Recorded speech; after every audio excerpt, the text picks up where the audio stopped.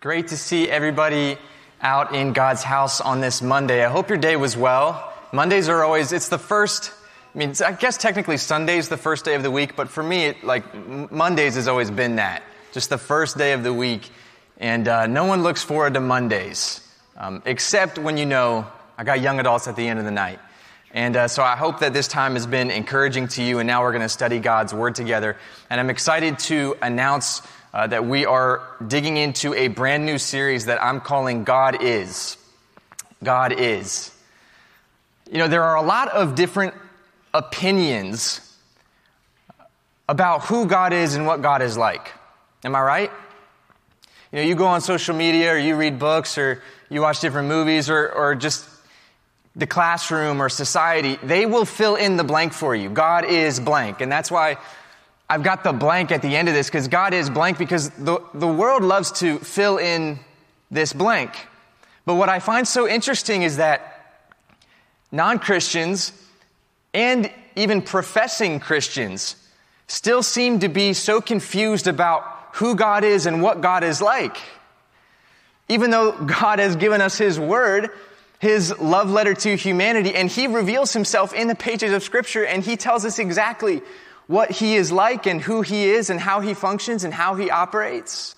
But yet there's still so much confusion about what God is, who God is, what God is like, what God does. And the world will fill in this blank in a variety of ways. Am I right? There are a lot of different words that the world would use to describe God and fill in this blank. For example, if Ariana Grande was teaching this series, here's how she... Oh my goodness, you pervert. Get out of here. No, I'm kidding. I love you in Jesus' name. If Ariana Grande, the very popular singer, if she were teaching this message, here's how she would fill in this blank. God is a woman. All right. Coming out with my new album next week. All right, this is the title of her song, God is a Woman. It was her hit song in 2018. It was nominated for a Grammy Award.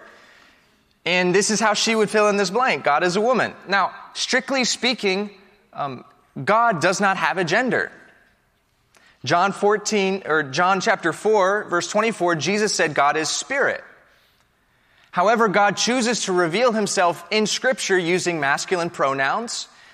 The very first chapter of the very first book, in Genesis 1:27, it says, "So God created mankind in His own image. In the image of God He created them, male and female He created them." So God refers Himself from the very beginning in masculine terms, and so should we.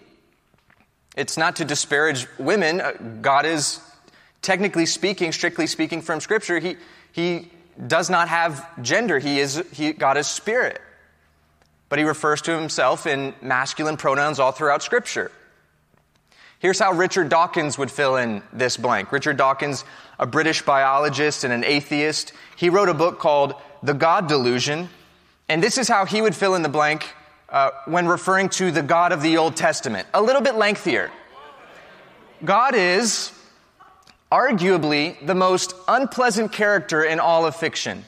Jealous and proud of it. A petty, unjust, unforgiving control freak. A vindictive, bloodthirsty ethnic cleanser. A misogynistic, homophobic racist. Infanticidal, genocidal, filicidal, pestilential, megalomaniacal, sadomasochistic, capriciously malevolent bully. I don't even know what some of those words mean, but I think he's angry. Someone needs a nap. This is how Richard Dawkins would fill in the blank. God is. This is how Gandhi, the famous Hindu, this is how he would fill in the God is blank. He said, God is that indefinable something which we all feel but which we do not know. So according to Gandhi, God is impersonal. He's unknowable. We can all feel Him out there, but we can't have a personal relationship with it. We can't know God. This is how another famous celebrity would fill in the blank. God is obsessed with you. What do you think about that? Who said it? Justin Bieber. This is what he said in an Instagram post. God's love for you is not based on your performance. I would say that's true. He goes on to say, which means he could not be more obsessed with you than he is right now. Now, I know generally what he's trying to communicate. He's trying to put this in a positive way, to communicate that God loves you so much, which I would totally agree with that. But the word obsession for me carries the connotation of an unhealthy infatuation with something. I'm obsessed with donuts. I'm obsessed with this girl. I'm obsessed with this guy. There is the connotation of having an unhealthy infatuation with something or someone. The definition of obsession in Webster's dictionary is a persistent, disturbing preoccupation with an often unreasonable ideal or feeling. Now, I would say that God adores you, that God is head over heels in love with you. But in my opinion, to say that God is obsessed with me is a very me-centric reading of Scripture.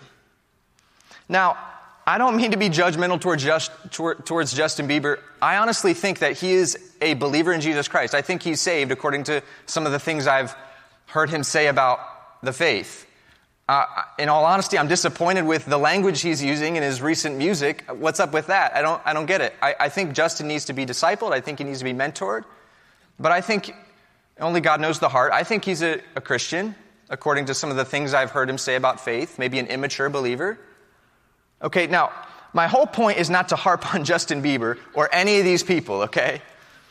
But rather, my heart for this young adult community here at church, at Cornerstone, is for us to have a better, clearer, biblically accurate understanding of who God is and what God is like. It is so important that we have a better, yes, clearer, yes, but most importantly, a biblically accurate understanding of who God is. It's extremely important because the world will attempt to fill this blank in using a variety of different ways, using a variety of different words. But what I want to do over this series is I want to allow the Bible to fill in the blank. I want to allow God's Word to speak for itself. After all, this is God's book, right? Because here's why it's important to have a biblically accurate understanding of who God is and who God portrays himself in Scripture. When we have a biblically accurate picture of God, then we will understand how to properly respond to God. When you don't have an accurate, complete picture of who God is, it will be difficult for you to fully understand, how should I respond to this God? How should I respond to this God? Many of you have grown up in different backgrounds, different churches, different homes, where God was portrayed to you in a certain light. And that portrayal of God then led you to respond to God in different ways. True? It's important to have a biblically accurate understanding of who God is and what God is like. And the only way you do that is you open up his book.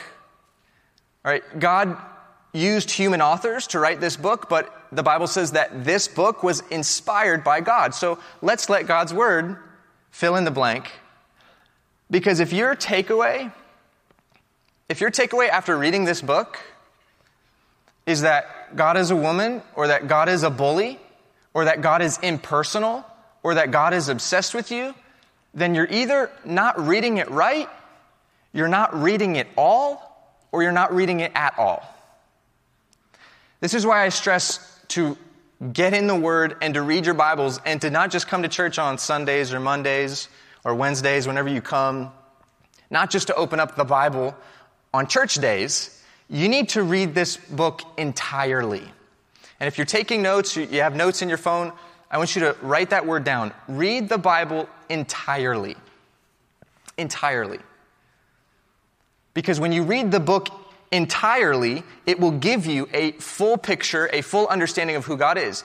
If you are selective with this book, if you're selective by choosing certain excerpts from this book, then you will have either an inaccurate or an incomplete view of who God is. Does anybody have like a journal or a diary? All right, all the ladies, yes, some of the guys are, should I raise my hand to this? Guys, I got a journal. All the guys should get a journal. All right, ladies usually call it diary, guys call it journal. It justifies it a little bit more. Guys, get a journal, write stuff down, it's good stuff. If I were to get a hold of your diary or your journal, and let's say I were to be selective with the excerpts I took from your diary. Let's say that I took the excerpts from your bad days. You were just having a rough day, and you wrote it down. Diaries, journals, you write down your thoughts, you write down your feelings, you write down your observations, you write down your views of things in the world. All right, let's say I was selective with your diary, and I just collected the sad days, the days where you were just sad. And I collected those, I took them out, I stapled them together, I gave it to someone, I said, hey, read about this person. That would be totally unfair, wouldn't it? If I were to selectively choose things from your book, from your story, from your diary, on the sad days, and someone were to read that, that would be an unfair call on your character. Why? Because it's not the full story. You'd come across, that person would come away reading those selective excerpts, and they would think, man, this person's depressed. This person needs help. This person needs to go to a professional counselor. This person, don't invite them to the party. They're going to be a killjoy. This person is always sad. All right, let's say I took excerpts from your diary, from your journal, and it was just if you have a journal, you write out some of the things you're frustrated with. Man, I've just had a bad day. I'm frustrated with this. Let's say I took all the excerpts, I was selective with it, and I took them, I stapled them together, I handed it to someone. It was all the bad, rough days. You were just angry. They would walk away thinking, this person, they would identify you wholly as, this is an angry person. Don't talk to them, don't bother them, don't walk around them. That would be unfair, wouldn't it? And yet, why do we do that with the Bible? The world, culture, even Christians, we're very selective. If you are in the Old Testament and you're selective, you just read some verses in the Old Testament, you could fill in this blank very easily. God is angry. God is a killjoy. God is a dictator. God is very eager to punish me for my sin. And we call out God on his character because we've been selective with the excerpts that we've read. And what happens is when we're selective with Scripture, when we're selective with God's Word, we fall into two very unhealthy extremes. Like I mentioned, you take excerpts from the Old Testament, you fill in that blank, God is angry, God is a killjoy. All right, this is Richard Dawkins' view of who God is. What's so interesting to me about Richard Dawkins is he seems to hate and be so mad at someone that he claims doesn't even exist. And so he's selective with his Bible reading. He hasn't read it entirely. I don't know that for a fact. I should be clear. But by the way he talks about my God, I question whether he's read this book entirely. And then, so you take selective excerpts from the Bible, and what happens is you fall into two unhealthy camps. You're selective and you label this, you fill in the blank, God is angry, God is eager to punish me for sin. And then when you have an incomplete or inaccurate view of who God is, it then tells you how you should live and how you should respond. And many of you fill in the blank and you say God is angry. And what happens is then you respond to God, you don't know how to respond to him. You're fearful of God. Was that any of you? Maybe grew up in certain homes or certain churches, had certain backgrounds where you filled in the blank and your predominant word was, God is angry. He's angry at me, and I'm fearful of him. And so either you live in constant fear or you dismiss him altogether. I don't want anything to do with him. If that's who God is, I don't want anything to do with him. And you rebel against him, or you just choose to disbelieve in him altogether. So it shapes your worldview and it shapes your behavior. The other unhealthy extreme we can fall into is we're selective with the excerpts that we read, and we fill in the blank. God is lovey-dovey. God is obsessed with me. God overlooks my sin and my bad behavior and my lifestyle. And so then that selective reading of Scripture then says to your worldview and to your mindset about yourself, well, I can just live however I want. God doesn't judge me. God doesn't judge sin. And so you fill in the blank a certain way, and it shapes your view of self. Well, I can do whatever I want. I can do this, I can do that. I can change my gender, I can do this. I can live a certain lifestyle that all those Christians say is wrong, but the God I see in Scripture, he's a God of love. He doesn't judge. And so you have then an incomplete or inaccurate view of who God is because you're being selective with his letter.